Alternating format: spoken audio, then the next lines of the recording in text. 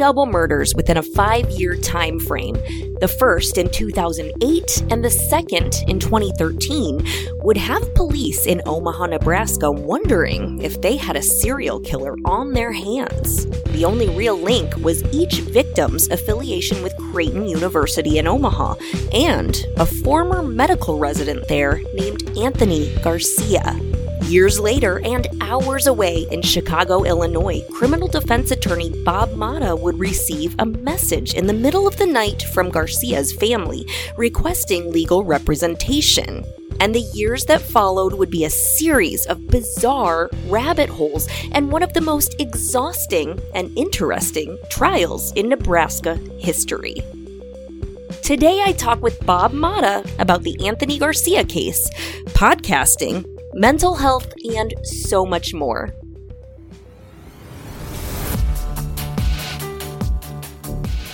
I'm Kelly Behrensbrink, and this is True Crime IRL, part 1 of our deep dive into the Anthony Garcia case.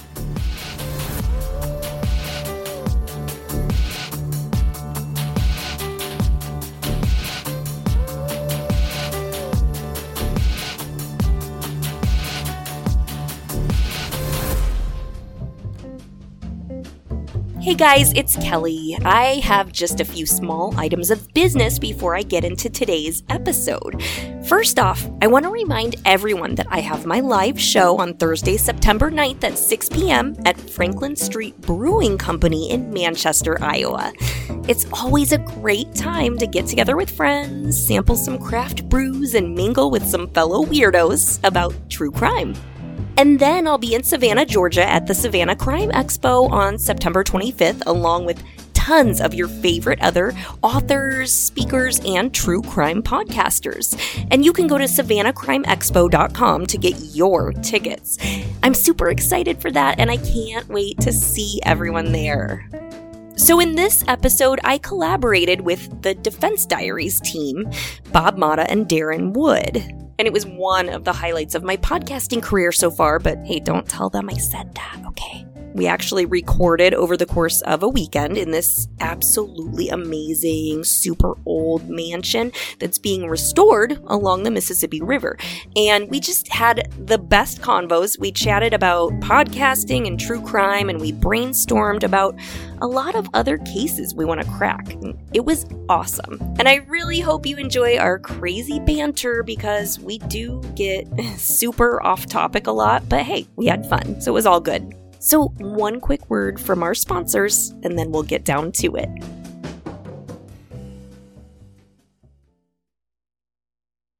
And now back to the show. This is Kelly Behrensbrink from True Crime IRL, and today we are covering another Midwest serial killer case. Although in my definition of the word, this really isn't a serial killer case. We're going to get to that later. But we're being joined by Bob Mata from a fantastic podcast called The Defense Diaries, all about John Wayne Gacy. And if you want to rewind a few episodes, you're going to see that I did a live episode on John Wayne Gacy that was pretty awesome, so go check that out. But for now, we're talking about Anthony Garcia. Bob, tell me a little bit about what you know about Anthony Garcia, because I'm just going to say I am not very familiar with this case at all. I've binged for a couple days in preparation for this, but I really don't know a lot about him. So tell me a little bit about your affiliation with this case. Well, hi, Kelly. Well, hi, Bob. It's good to see you. Good to see you in person. Yeah, that's great. I'm glad to be doing this with you. Rewind. Okay, I first met you at True Crime Podcast Festival in Kansas City in June of this year. So true story. Yep, that's where we met. And I was, you did some... we did like a live episode. So you did a live episode on John Wayne Gacy and the Defense Diaries. You did that. You had a booth at True Crime Podcast Festival. Tell me a little bit about yourself. My current profession is I am a criminal defense attorney. I've been doing that for about 20 years. I was born and raised in a suburb of Chicago, Illinois, called Oak Park. I ended up going to law school at the same place that my father went, which was kind of cool. He got to hood me, which is when you graduate from law school, you get hooded, and they essentially put a hood on you. It's it's kind of a neat ceremony. End up practicing out in Philadelphia for a few years. Met my wife in law school at Chicago Kent, and we've been practicing together for now going on 20 years. And that took some getting used to in terms of kind of spending all of our time together. But over the course of the years, we were able to kind of figure that out somewhat. Basically, kind of the backstory on how I decided to get into the podcasting, just kind of in a real short story, was that back in 1978, my father represented serial killer John Wayne Gacy along with Sam Amarante. If you fast forward probably about, I think, 13 years after that, he ends up giving me 15 hours of his recorded interviews with John Wayne Gacy that he did pre-trial in anticipation of the trial. What a weird gift, right? It was definitely a weird gift. But nobody else can say they got that for their birthday, and that's not something you're really going to re-gift later. Exactly. Yeah, there's no re-gifting on that one. It was definitely strange, and I sat on them forever. Like, I had no clue what to do with them. Like, you were just like, thanks, Dad. I would have rather had a car or something. Like, yeah, right? It wasn't even something. That's exactly what it was. I really was hoping. I was 21. I had been driving around in a beater. So I was rooting for a car for my 21st, and I ended up getting those tapes. A box of cassette tapes.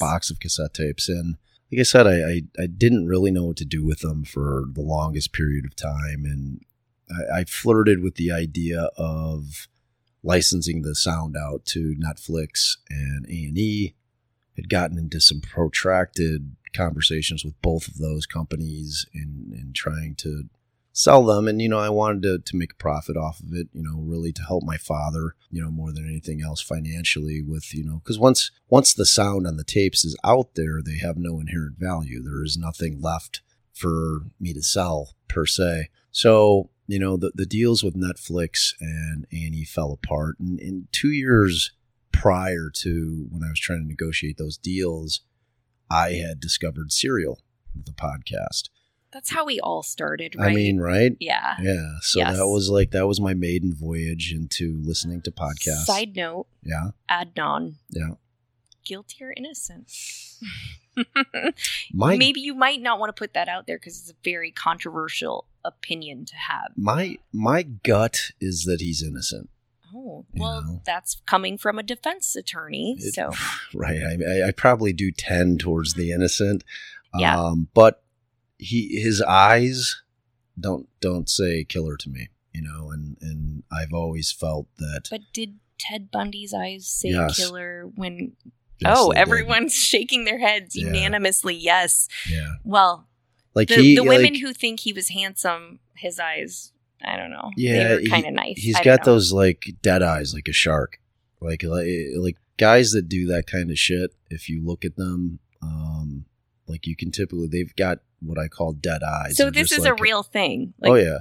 When you look in their eyes, they're soulless. Yeah. Basically. I'm a pretty good judge of that. Like I have been throughout my career in terms of kind of being able to look at somebody and kind of pinpoint whether or not, and obviously if I'm dealing with drug dealer cases, I'm not like, digging into their soul, right. But when I'm dealing with kind of a horrific type of crime, I think that typically I can kind of see what's going on with them. And from what I've seen, when you look at any of the most prolific serial killers, if you really look at them and kind of look at what their eyes look like, they have that kind of like, they're almost black. Yeah. Like they just are kind of soulless, like you said.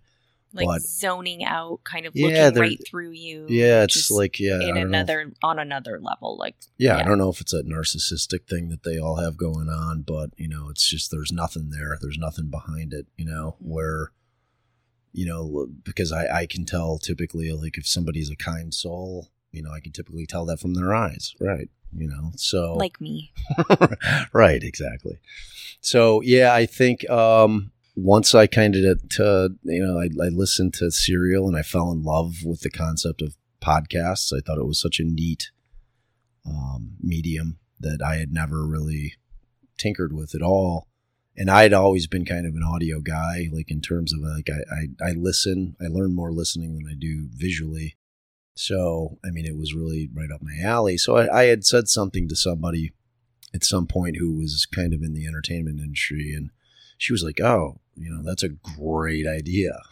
But I sat on it. I didn't do anything with it because it was kind of nerve-wracking. And at that point, I had no idea, which, of course, how much work what we do is. From that point forward, I decided to give it a shot with the podcasting. I called Darren, who was one of my closest friends. And Hi, Darren. I hit him up, and you know what? You need to get Darren on the mic. I agree. Darren on the mic. I agree. Yeah. I agree. He's hilarious, and he's got a lot of good insight. He too. does. He's one of the brighter people that I know in my life, and I know some smart people, and he's right at the top of the list. Well, so. You're lucky, I would say. Yeah. You're lucky to have him on your team. I am. Yeah. What were you talking about? Me. Always you. Always me. Okay, so enough about me. Let's hear a little bit about you. What's your backstory? Well, something you said that struck me was you didn't have a lot of experience with like listening to audio stuff. And like podcasts they've been around for a decade, but they're relatively new on the trending front. Like they're really getting popular now. Like everyone listens to a podcast, and I've been listening to podcasts like you for a decade, like Serial. That was a long time ago. But I've always been a fan of old-time radio shows, things like that. I used to listen to a lot of Garrison Keillor, something on like Lake Wobegon. Oh, yeah. I think Lake Wobegon was the town. Okay, I need to look it up. Yeah, look it up. I thought it was This American Life. What is that? No, that's that NPR, dummy. Yeah, but wasn't Garrison Keillor on NPR? I think his show was. Yeah, Lake Wobegon. Yeah, Wobegon. I mean, it makes more sense. Wobegon, News from Lake Wobegon. Wobegon. This is how nerdy I am. I used to sit in my living room on like a Friday or Saturday night, and I'd put on a Garrison Keillor podcast thing or whatever. But it was reminiscent of old-time radio days. Totally. And I just love, I can't listen and watch things at the same time. That's why I'm the same way. I love podcasts. I love radio. I love all of that. And that's what I've done since I was 20 years old. I mean, I started in radio. That's where my background is. Tell me more about that. So my first real job was radio advertising sales. So in the town I lived in, it was a very small town. We would sell the advertisements. We would write the ads. We would sometimes voice the ads, all the stuff. And it was just totally my jam. I loved it. After a while of working in advertising, I was like the program director of a radio station, and I had my own show. Oh, and you got everything. On air. Yeah. All right. So much airtime. And with no experience, I had to teach myself everything, and I did. And it still translates to today. It helps me today. Because you're like a one-woman show, right? I mean, you're producing, I do writing. It all. I do it all. Doing all your recording. For now. But if there are any fans out there who would love to volunteer and help me edit and do all that shit, just come on. Yeah, I'll give you an internship. I'll write you a great letter of recommendation. Just come. Yeah, don't be trying to steal Darren from me either. Darren. Darren likes Jameson. Yeah, he's a JMO guy. I love JMO. Oh, speaking of that. So I've started this partnership with this podcast in Ireland called Cheap Heat Productions, which is crazy because they're like a pro wrestling show. Did I ever think in my life I would be collabing with pro wrestling? I would think not. No. But do you know what? There is a lot of murder mystery and crazy crime drama that has happened in the pro wrestling world. Really? It's ridiculous. So much so that we're starting our own sideshow once a month on pro wrestling and crime. It's but crazy. Is it as fake as the actual wrestling is? Or is it real murder? It's real murder. Real and it's murder. Not just murder, but murder mystery. Wow. I mean, that is an added element that really is important because, the mystery is kind of the fun of it, It is the fun of it. I mean, we all like cracking cases, right? I mean, cracking cases is kind of the best part of it. It is. So, all right. So you're in this radio gig for how long did you do that? Couple years. Couple years. And then what did Kelly do after radio? Kelly was a mom. Kelly mommed. Yeah, All I right. mommed so hard. And I worked on my degree. Like, I went back to school. I got my communications degree through the University of Iowa. How many kids you got? I have three. I have 3 boys. 3 boys. Yeah. So you mom for a while. So much momming. And then I worked at the University of Iowa. I got through school. Well, you told me something cool when we were talking the other night, and I was all excited about the Field of Dreams game. Because my boys were playing in that game. So I live about 15 minutes from the Field of Dreams. Cool. I mean, at this point, it's a movie set, right? I mean, it's a movie set, and it's the claim to fame for that area of Iowa, and it's an awesome thing to see. We get so many tourists coming through, especially in the summertime, obviously, when the corn is growing, and it's a beautiful, green, lush place to visit. It's a big tourist attraction, so. And I thought that game was magical when Major League Baseball put it together. I don't know if you watched. I think you were actually doing a live show the night that was on. Yeah, I was doing my live show that night. Right, so you didn't get the opportunity to see it, but they did an amazing job, and it was like, I don't know if it's a guy thing with Field of Dreams, because it's, the dad and the son having a catch, and I cry every single time. I've seen it 50 times, cry every time. I can't help it. You cry? Oh, I cry like a baby. I'm playing that movie later. Yeah, I want to see that. I'm an emotional guy, so yeah, that actually every time it gets me. But the game was so beautiful, and the Major League Baseball had done such a beautiful job building, because they didn't play on the movie set. They actually built a separate field, put about, I think, 8,000 seats in the stands so they could actually have a crowd out there, and it was just really, really well done. I mean, so well done that I think the Cubs and the Reds are playing another game, Field of Dreams, next year, so it's pretty neat. Iowa was really on stage. It was beautiful. It was beautiful. Yeah, it really was. They really just it was breathtaking. Nailed it. They crushed it, and just watching those guys hit the balls into the cornfield was so beyond cool. That is cool. So I really enjoyed that. So when did you decide, that you were gonna fuck with podcasting? Fuck with podcasting. Right. So, I've always been a dark person, really since I was out the womb. I've always loved all the ghost stories, just scary shit. I started watching Dateline, Unsolved Mysteries, all of that stuff when I was very young. I've just always been fascinated by it, but I started my podcast in 2019. So, like I said before, I've listened to podcasts forever, and after a while I was like, you know what? I want to hear some stories from the Midwest. I wanted to make the show that I wanted to hear as a listener. So, I did that. I kind of honed in on my radio past and my skills from the past and stuff. I was like, I could totally do this. And I did it. And very quickly, as a stay-at-home mom with 3 kids, I realized that's a lot of work. It's a lot of work. It's not just recording or enjoying a story and talking about it. It's so much more than that. There's the editing, there's the website work, the social media, all of it. And I gave up very quickly. But I had a very special person in my life who is kind of one of my mentors. He's a private investigator.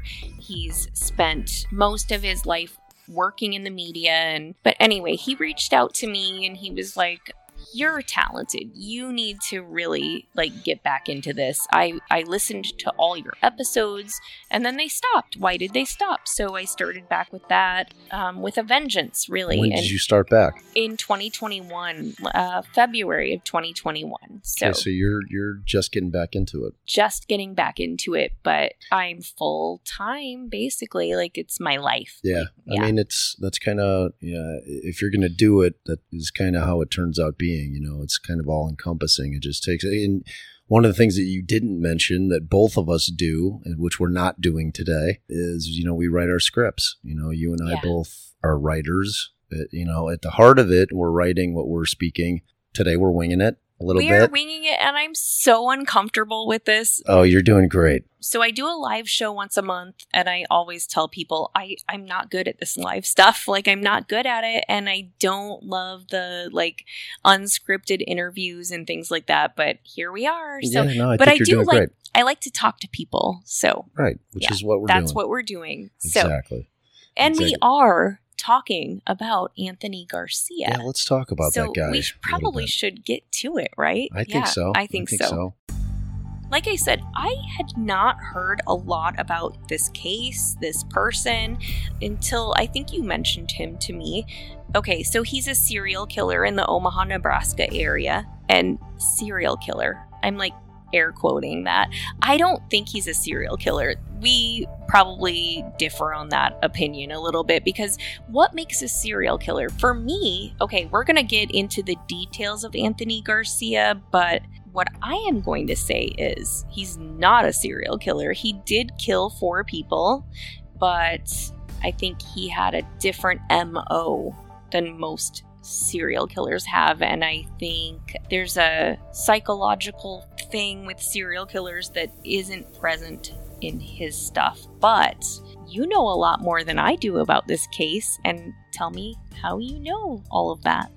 Yeah, I do know probably a little bit more about that case than you. I ended up back in 2016. Actually, I was retained as his attorney. I think it was probably 2013 by his family. So 2016 is when the trial took place. So he was accused of and convicted of killing 4 people. And those crimes happened way before 2016 and 2013. Correct. The first series of murders happened in 2008, correct? Correct. Okay, and then later, 2013, right? Correct. Okay, so basically what goes on, I end up getting a phone call on a Tuesday night at 3 a.m. And it's funny because I take it back. I got an email from Anthony Garcia's brother, Fernando. Who emails? But that's so 2013. Yeah, I think that they had found our website. He didn't fax you? He didn't fax me. No, he paged me. Yeah. So and it was weird because I never, ever would go into kind of our computer room at 2:30 in the morning and check our work email. It never happens, but on that particular night, for whatever reason, I did. I see that this guy emailed me about his brother getting arrested down in the southern county in Illinois that was about 5 hours away from us. So I'm like, all right. And I think Allison and I had had a huge fight that night. So I go down, for whatever reason, I look at the computer, I see the email, I decide at that time, and it's 2:30 here, so it would have been 12:30 in California. I call the guy, and so he starts telling me this story about his brother who was down in Jackson County, southern Illinois, that he had gotten arrested. And he says, well, I think he got arrested for a DUI. So immediately I'm like, look, man, no disrespect here, but I'm up near Chicago. I'm not driving 5 hours for a DUI. I'm just not doing that. He's like, well, it sounds like they're talking about murder, that they may be charging him with a murder. And so then at that point, my interest is piqued, which obviously is kind of a strange thing. But I'm a defense attorney, so I'm like, oh, okay, well, that's something I would drive down to Southern Illinois for. So I go wake Allison up, and I'm like, I think we just got a murder case. So she's like, what? She gets up. We decide, we find somebody to watch the kids, and we take the drive down there. So we get down to Jackson County, and he is in holding, obviously. We go meet with him. And, we advise him that his family had found us and that, we, at least initially we were going to represent him maybe for the extradition hearing. So, in extradition, if you're out there and you don't know what it is, it's if you're arrested in one state, that state obviously doesn't have jurisdiction to try the case. So they have to extradite you to the state where they are going to try the case. In this case, it would have been Nebraska. So, we talked to him about it. It didn't seem like there was going to be a real way to be able to fight the extradition. Eventually, they were going to get him over there. So we waive extradition, and the case gets transferred along with our client to Douglas County over in Omaha. And, from that point forward, we were able to negotiate a fee with his folks who paid his legal fees, and we ended up representing Garcia. And, at the time that we took on the case, we didn't know that he was being charged with 4 murders.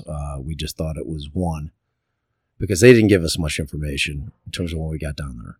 We're getting ahead of ourselves a little bit. I think we need to backtrack because we're talking about your role in the trial, but there's so much that happened before 2013. So we probably need to fill in our listeners on all the shit that happened before that. I think that's a good idea. So basically what goes on with Garcia, like I said, he was born and raised in California, goes to med school at the University of Utah, ends up getting his residency in the forensic pathology department at Creighton University in Omaha, ends up having some problems when he's there. The bigger issue for him is he pulled what they termed it as a prank. It was extremely sophomoric. Apparently what he did is he decided to take it upon himself. And there was another resident that was with him when they made this phone call. They make some kind of prank phone call to the wife of another resident who happened to be taking his licensing exam for like level 5 examination.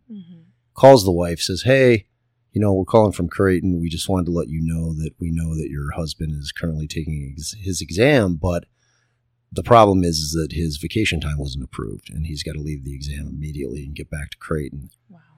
Obviously, that was all bullshit. Creates quite a stir in the department. They figure out pretty quickly who made the call. Garcia gets admonished, but at that point doesn't get fired. So that's not even a funny joke. Why would he have done that? Did he just hate that person or what? Right. It's not even remotely funny. It's just, it's cruel. There's no... Like you said, there's nothing that's humorous about that situation. So that was like the first person on his list that he had it out for. Yeah, luckily, he just did that and didn't kill him. Yeah, I don't even know that he had any kind of real distaste for that person in particular. I think he was just being kind of a cruel asshole. I think if you kind of bottom line it, because I in all the discovery I got, I never read anything about him having any kind of issue with that guy prior to that thing occurring. So why that happened, I don't know. And when I asked my client, he really didn't have an answer for me either. So he survives that at Creighton. They keep him on for a while. He's not a great student, has issues. There's a situation where he was, they have to go and attend like X number of autopsies, because he's a forensic pathologist. They're dealing with dead bodies all the time. Apparently one time when he's doing this, he was signed in, they know it was him, and he ends up, after the autopsy is performed, he leaves the body laying face down, which is a massive no-no. So what's starting to happen is he's building up like a real shit list of things that he shouldn't be doing, just things that are not professional. He's a licensed doctor at that point. I mean, when you're going in for your residency, like that's when you want to specialize in a certain area of medicine. So, there he was obviously trying to get his, residency done, so that he could be a forensic pathologist. This is so reminiscent. I know I probably said this before, of Dr. Death. Just incompetency. You can see it right out the gate. He just wasn't doctor material. He wasn't, and it's like, I've never been a huge fan of going to the doctor. And I can tell you definitively after this case, I was even less inclined to go to the doctor. I'm probably teeming with disease just because I refuse to go to the doctor. Well, that's unsettling. Yeah, I mean, for real. Well, so I had a major injury, and I have lots of screws holding my left arm together right now. But if I had been doing this at that time and known what I know now, I probably would have just let my arm fall off. Yeah, I mean, or even worse, if you had gone to say like Dr. Anthony Garcia, you'd probably have a stump. So, I mean, you'd probably be an amputee. So, yeah, he was, had a hard time. The final straw for him at Creighton was he had some kind of beef with one of his instructors. Was that, what's the last name? H. Bueller. Hunter. Hunter. Bueller. Not Bueller. Not Bueller. Bueller. Hunter. Chandra Butra. You were close. And you know what? You said it earlier, so you were real. You did. Yeah, you're there. You're there. So he had some kind of beef with this woman, and I guess it got heated, and he said some ugly things, and Not only did he say some ugly things, but he was off the rails. Like, yeah, he was inclined everyone to knew do there that. was something not quite right with him. Yeah, am I right? He was definitely an odd duck. There's no question about that. However, being an odd duck does not make you a murderer. I'm an odd duck, and I've never killed anyone. Well, that is very settling to me. I'm glad to know that you don't kill people, but I don't. So this guy, it falls apart for him there. Basically, Bill Hunter, who was the chair of the department, the director of the department, comes to Garcia and says, "Hey, look, it's not working out here. You can see that. You don't have to be a rocket scientist." He had asked Garcia to apologize to Butra. He's like, "I'm not doing that under any circumstances." Yeah, and he, like Anthony, played the race card a lot. He felt like he was always being discriminated against because he had a Hispanic origin. Didn't work for him, and ultimately Hunter says, "Look, I'm going to work to get you a residency somewhere else. I'm not trying to ruin your career here." And this is where it reminds me of the Dr. Death Netflix docuseries because...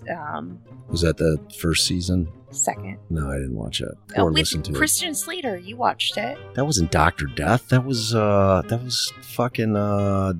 Dr. Death. No, that was John, the one with the wife where she ends up killing him. That was Dirty John. Oh yeah, that's Dirty John. That was Christian Slater. He was in that too. Oh, that was the first season because I've only watched the first season of that shit. Yeah, that was with the guy who was doing the back surgeries who kept fucking pulling people's discs out. Yeah. Making debilitating injuries. Everyone's paraplegic. Yes. Yeah, that was the first season. So get your shit right. This is where it reminds me of that docuseries a lot because they didn't just say, "Nope, you can't practice medicine. You are totally incompetent," which he was. They were like, "Let's just pass you along to someone else." Right? It's very, very similar to that.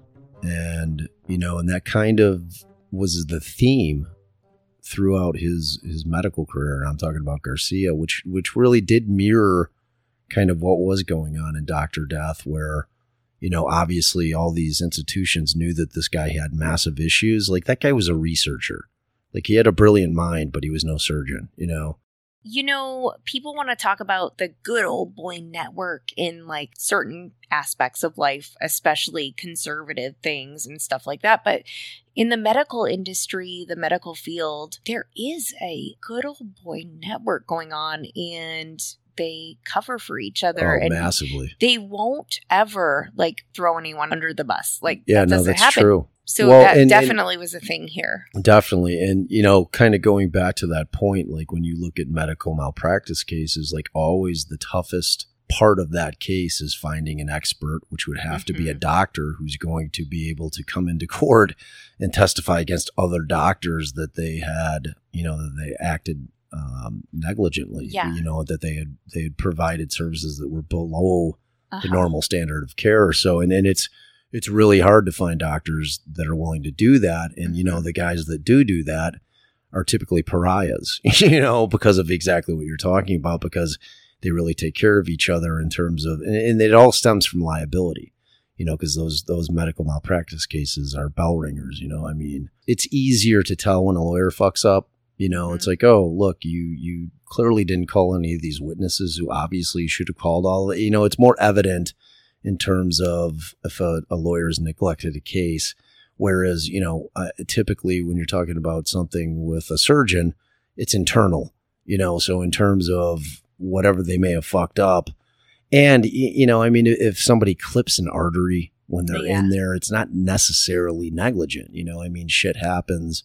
It's close quarters in there, so it's tough, and it's like doctors are it's a tough thing for them to go in and say, look, if I were in the same situation, there's no way that would have happened, but kind of getting back to Garcia, that's a terrifying concept. It's like I was telling you before we came on air, when I found out that he was a licensed surgeon in the state of Illinois, it horrified me, and irrespective of whether or not, he had killed anybody or not, just me kind of getting to know him, the concept of him being able to open somebody up on an operating table was terrifying to me. Fortunately, he never got to that point. Like, he never actually operated on anybody. So I'm sure that all the people that potentially could have been his patients are very thankful for that. Exactly. Yeah. But so I want to jump into that serial killer thing. Yeah. And the one thing that in terms of kind of like the time and the numbers, I disagree with you. But what I do agree with you, I think that a typical situation with serial killers is that oftentimes they do have a mental illness aspect that kind of drives them. And kind of the thing with Anthony Garcia, at least the theory of the state was that it was a revenge theme. Like that he was paying them back for ruining his career by firing him at Creighton, that set him down a road of just kind of despair and kind of like set his medical career on a path that he just couldn't get it back on the tracks. So in that sense, I kind of agree with you, because if you compare him to like your typical serial killer, they are typically dealing with some kind of narcissistic, which Garcia definitely was a narcissist. Definitely. Like when I sat in the room with him, and my father tried that case with me, so he had the comparison to make between when he defended Gacy and Garcia, which was fascinating. Like that, like having my father try that case, and that was the one and only case I ever tried with him, but I could always draw on his experience in dealing with Gacy in terms of trying to deal with Garcia. I would love to hear your dad say, here's the difference. Like, here's how he was with this, and contrast and all of that. And it was really pretty fascinating. And, the one thing that my father and I would always say to each other, is that like Gacy, much like Garcia, always thought that they were the smartest guy in the room. That was just kind of like you. Yeah. Well, so yeah, I mean, he had that kind of mentality, it's like he always thought anything that he was saying to us, it was like going over our heads, right, and when you have a client like that, you kind of have to play the game with them, because you do want them to trust you. I can only imagine. Right. It's like I wasn't calling bullshit on him. You know what I mean? Like whenever he'd say something that would, kind of set off an alarm, I wouldn't be like, I would never call bullshit on him on that type of stuff, just because I needed to develop a real kind of trust with him in terms of us defending him in this type of case. So, but yeah, like his whole thing at Creighton went awry. He ends up going to University of Chicago, Illinois, which is in the city of Chicago, and he gets a residency there. Now, the most interesting thing about that, because part of the state's theory was, this poor young 10-year-old boy that was murdered by, Garcia was convicted of it. So that's devastating. And we're going to get into the details of that in a little bit. It was horrific. Yeah. It was horrific. It was frankly, for me, all of the people losing their lives was horrific, but that young boy, with the way that he was left in terms of the state of his body, was extremely hard for me to digest. Yeah, just had his whole shit set up. He was ready. He was down there. He was gaming. He was actually gaming when the doorbell rang. And when his dad found him, the video game music was like still playing loud. And right. He has said that's all he remembers is that video game music and the blood and all of that. Going into that case, and we'll kind of get into that later when we kind of give you guys the background of what we're talking about with the case, but that was my ability to even be able to look at the photographs, I was extremely concerned whether I'd be able to do that. Like, honestly, you know. You've seen all the photographs. Oh, like, yeah. you've Yeah. seen a lot of shit, I've probably. seen a lot of shit. How do you deal with that as a parent? It's hard. Yeah. It really is, you know, because I myself have 4 kids, and you know, that was challenging. You know, like in terms of like just going into it before we even got the discovery, you know, before we got the pictures, you know, I was saying, man, I don't know if I'm going to be able to do this, you know. Yeah, no, that was, you know, I'd handled a lot of stuff. I was probably 15 years into practice at that point, and I'd handled a lot of, you know, pretty gruesome things, but nothing like that. That was like the first case where I was dealing with a child being murdered, and it was extremely challenging for me.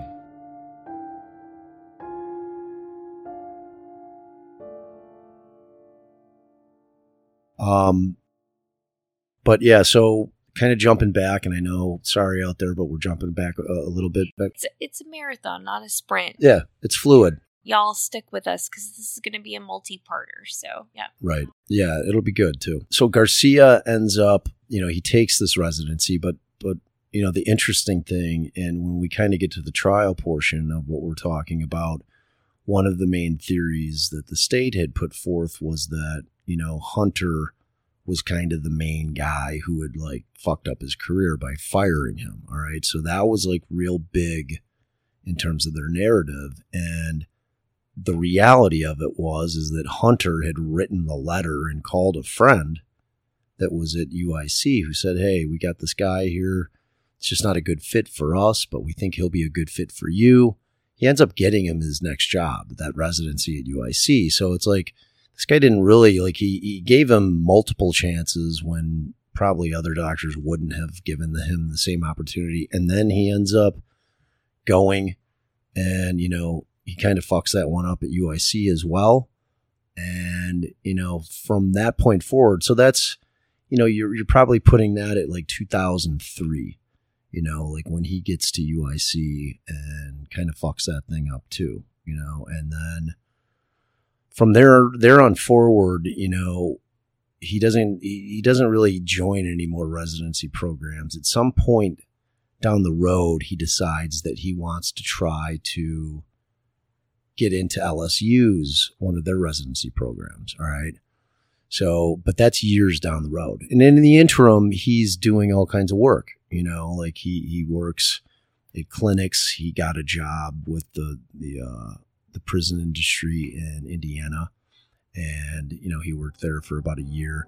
And like everywhere that he was, it's kind of like what you were saying early on. He just had this tendency to kind of like pop off on people, you know? Yeah, and like everyone knew there was something like not quite right about him. And I just feel like in the medical field, they just pass the rogue person on to the next. Yeah, no, so I mean, right. And you know, like, as you know, I mean, bedside manner counts in terms of being a doctor. Yeah. You know, it's kind of an important factor in terms of... I mean, there are so many doctors who have zero bedside manner, but they're also not yelling at their patients. Or their coworkers. Right. You know what I mean? Like, they can actually, like, coexist with someone and function and work in a normal work environment. And he was not one of those people. Right. That's 100% true. Like, he had problems. And they weren't, again, like, these aren't the type of problems where you automatically say, oh my God, this guy's a killer. But there are problems where it kind of shows that he has a hard time finding his place and fitting in. Yeah, and like problems where you can see that he's not going to excel at patient care or advocating for his patients or really just function in any capacity in a medical field. Right, exactly. You know, so that kind of continues on. And then if we fast forward to 2008, and we bring ourselves to Omaha, Nebraska, and it's like March 13th, regular school day. Young Thomas Hunter is getting off the bus. And it's in this neighborhood of Omaha, which I was a licensed attorney in Illinois. So I wasn't familiar with Omaha until I got on the case. And then I obviously became very familiar with Omaha. I actually moved out there for the trial for months.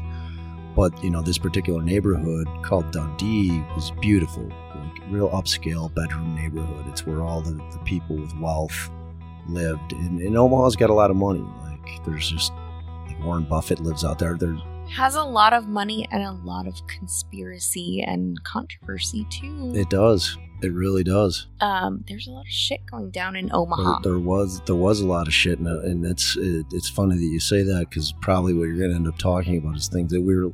Sex trafficking. Yeah, there was that, and there was a lot of what appeared to be within the medical examiner's office. There was a lot of issues with that particular office in conjunction with the criminal justice system out there. They had some real issues, which were things that we were looking into, because we were leaving no stone unturned in terms of trying to defend the case. But see, that's the thing. That kind of goes back to the Dr. Death type situation where, like, his deficiencies weren't necessarily following him to, like, wherever he would go next. I had every report, I had everything in our discovery, which, and now that you bring that up, just so my listeners out there know, after the second Gacy tape season, we will be doing our second full season on Dr. Anthony Garcia. That was random. Yeah, so that no, it was actually a great segue. Thanks, Kelly. I don't think it was, actually. You were like, I'm talking about blowing my nose, and then I'm going to talk about... it was a great segue. Yeah, there it is. Yeah, it's going to be a super deep dive. You know how I do out there. I know how you do. So... I mean, I think he ends up, the UIC thing wasn't necessarily that he was butting heads with anybody there. Like, he kind of got to UIC after he left Creighton, which they allowed him to resign. They didn't technically fire him from Creighton. They just passed him on because they didn't want to deal with him. Right. So there's definitely that aspect. So he ends up at UIC, and it doesn't go well there. But he didn't have the same type of issues. He had different issues, but they were all kind of medical issues that he claimed that he was having. He was claiming that he was having headaches. Very, very severe headaches, like debilitating headaches. Every serial killer I cover, they always talk about headaches they had when they were younger, or like when they were committing the crimes. It's always like traumatic brain injury or concussions. They always say the same thing. I had these horrible headaches and blackouts. I think that's a link for sure. I really do, because something that they need to look into, right? I agree. I think,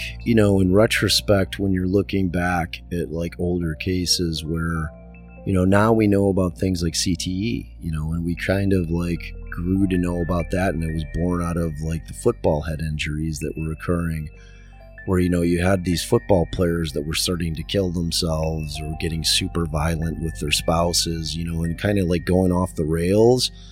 And people were like, well, what the fuck's going on with the NFL players?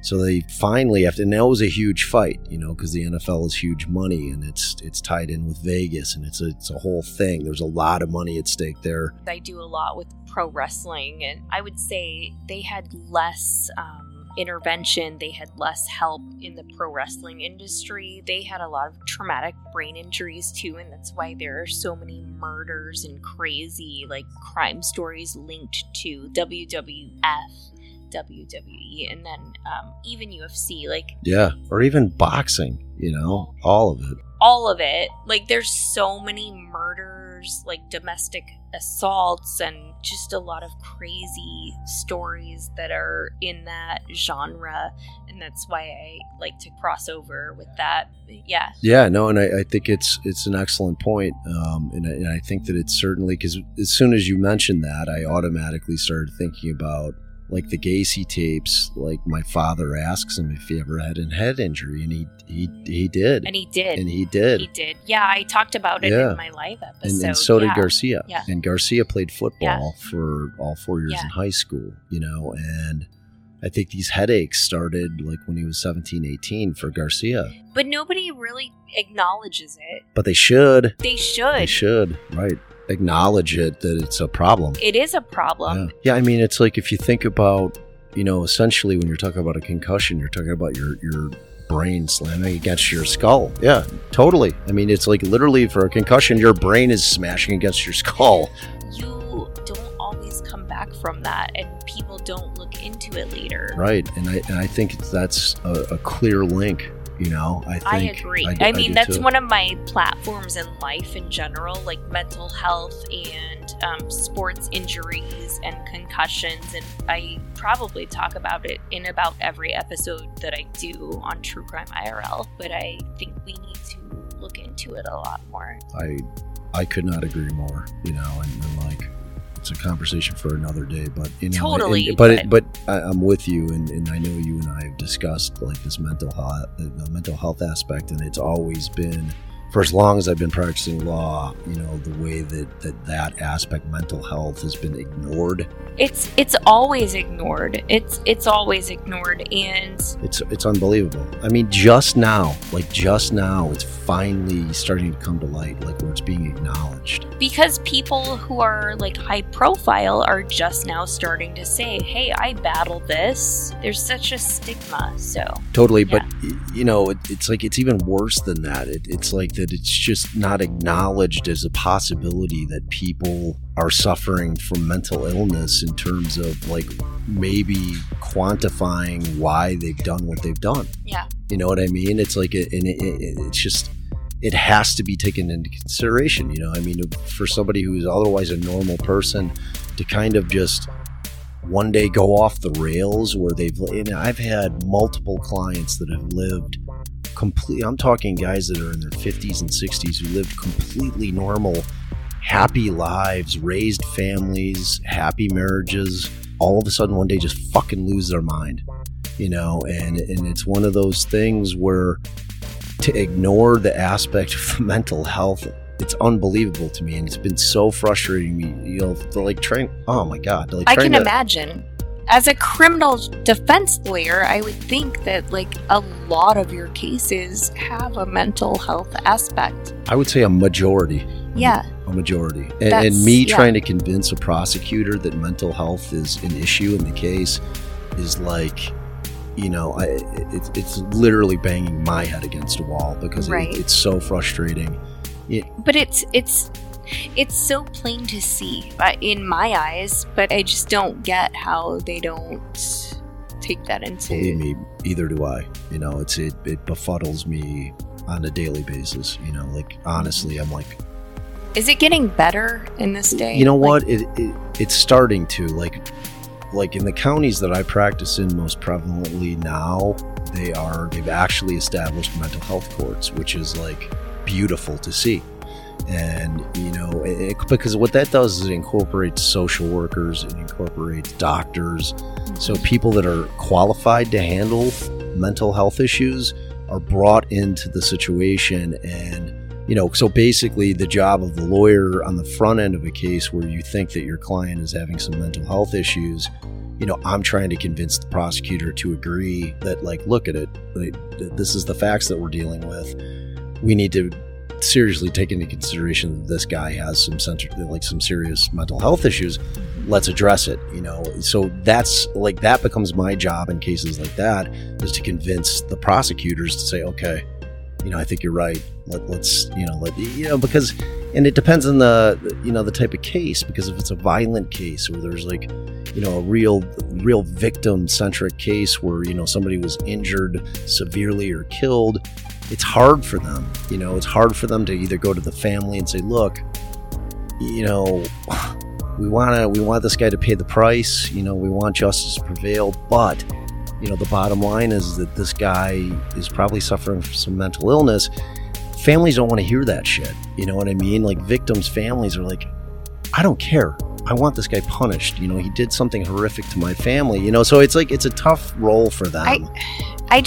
I know, and I can't put myself in those shoes, but I'm going to for a second. I feel like I would care. I feel like I would be like, that's not who they are. We need to address like the mental health aspect. Yeah, but I think you're the minority there. I mean, I wish everyone were like you. I mean, honestly, because that like, we'd live in a much different world if it were that way, but a lot of people, if they suffer some kind of massive blow, whether it be to a loved one or what have you, it's hard to kind of take that broad look at things because you're feeling so much pain and anger that it clouds your vision to be able to kind of look at it in a more, myopic type of way where you're saying, okay, well, yeah, maybe that is a thing. It's tough. It's a tough battle to win, like a majority of the times, but the one thing that happens is a lot of time, like that old saying, time heals all wounds. Doesn't. But what it does do is it sometimes allows people to take a step back, take a breath and say, all right, yeah, I mean, I can see that. Yeah. And if this person is acting out of their nature, if right. If it's a 50-year-old person that's lived a completely normal life and has done something completely out of character, then let's take a look at that, because I mean, it's a tough situation. So, so Garcia does the UIC thing, starts suffering from these massive migraines that are debilitating to him to the extent where he can't function, at least that's what he's telling them. Right. So that ends up not working out, and that goes on for like another year. So that puts us at like 2004. So then he just kind of starts picking up odd jobs, at like clinics and like kind of, I think the one situation that you're talking about where he explodes on some person. And I think what it ends up boiling down to is he tells somebody to suck his dick, like somebody that he worked with. Like I don't know I can't remember exactly if it was the Indiana prison system or if it was another kind of a clinic that he was working at, but he like exploded on somebody, just kind of like lost his shit completely, acts inappropriately. And like, I think literally says the words, why don't you suck my fucking dick? So he ends up getting shit canned from that job. So it kind of like goes on like that for years where he would pick up work. He would always get hired somewhere else. And he's a doctor, so he was still making a decent living, He can't really manage day-to-day life. No, that's for certain. I got to know him pretty well, and I never saw that side of him. You know what I mean? He never got mad at you? No. So, I mean, and we'll talk about, like, I wouldn't say mad, but like kind of when he shut down, almost like robotic in a sense, like he just shut down. But it's for later in the episode. It was after. Yeah, it is. But was there like a day and a time where he just shut down and it never came back? Yes. Yeah. Yeah. That's what I was thinking. Yeah. But I'll tell you about that later. I know. Yeah, it was crazy. Yeah. Like, I mean, it was like literally, it was like almost discernible. I could see it, like as soon as the words came out of my mouth, it was like I turned off a switch and and it never came back.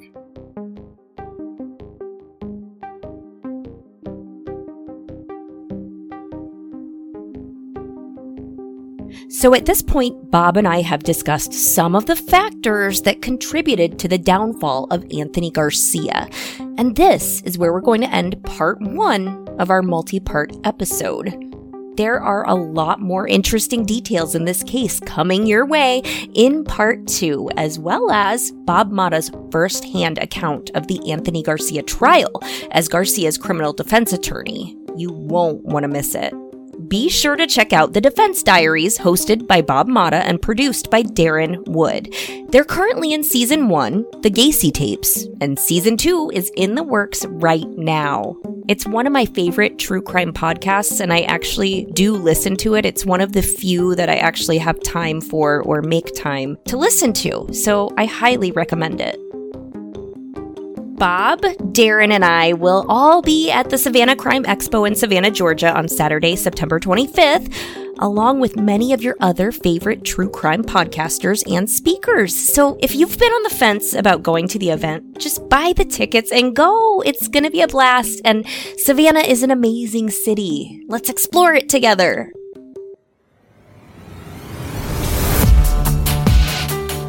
True Crime IRL is produced and hosted by Kelly Behrens-Brink and part of TNC Productions. Your 5-star ratings and reviews are always appreciated on Apple or wherever you get your podcasts. And, believe it or not, they go a long way in growing the show, so thank you. Please go to truecrimeirl.com for more information about the show, and be sure to follow us on Instagram, Facebook, and Twitter at the handle TrueCrimeIRL, all one word. The True Crime IRL Patreon is also a great way to support the podcast, and I really appreciate your contributions there. This has been Kelly Barron's Brink from True Crime IRL, and until next time, you know the drill. Lock your doors, people. Just lock them. Do it. Just lock those doors. Bye-bye.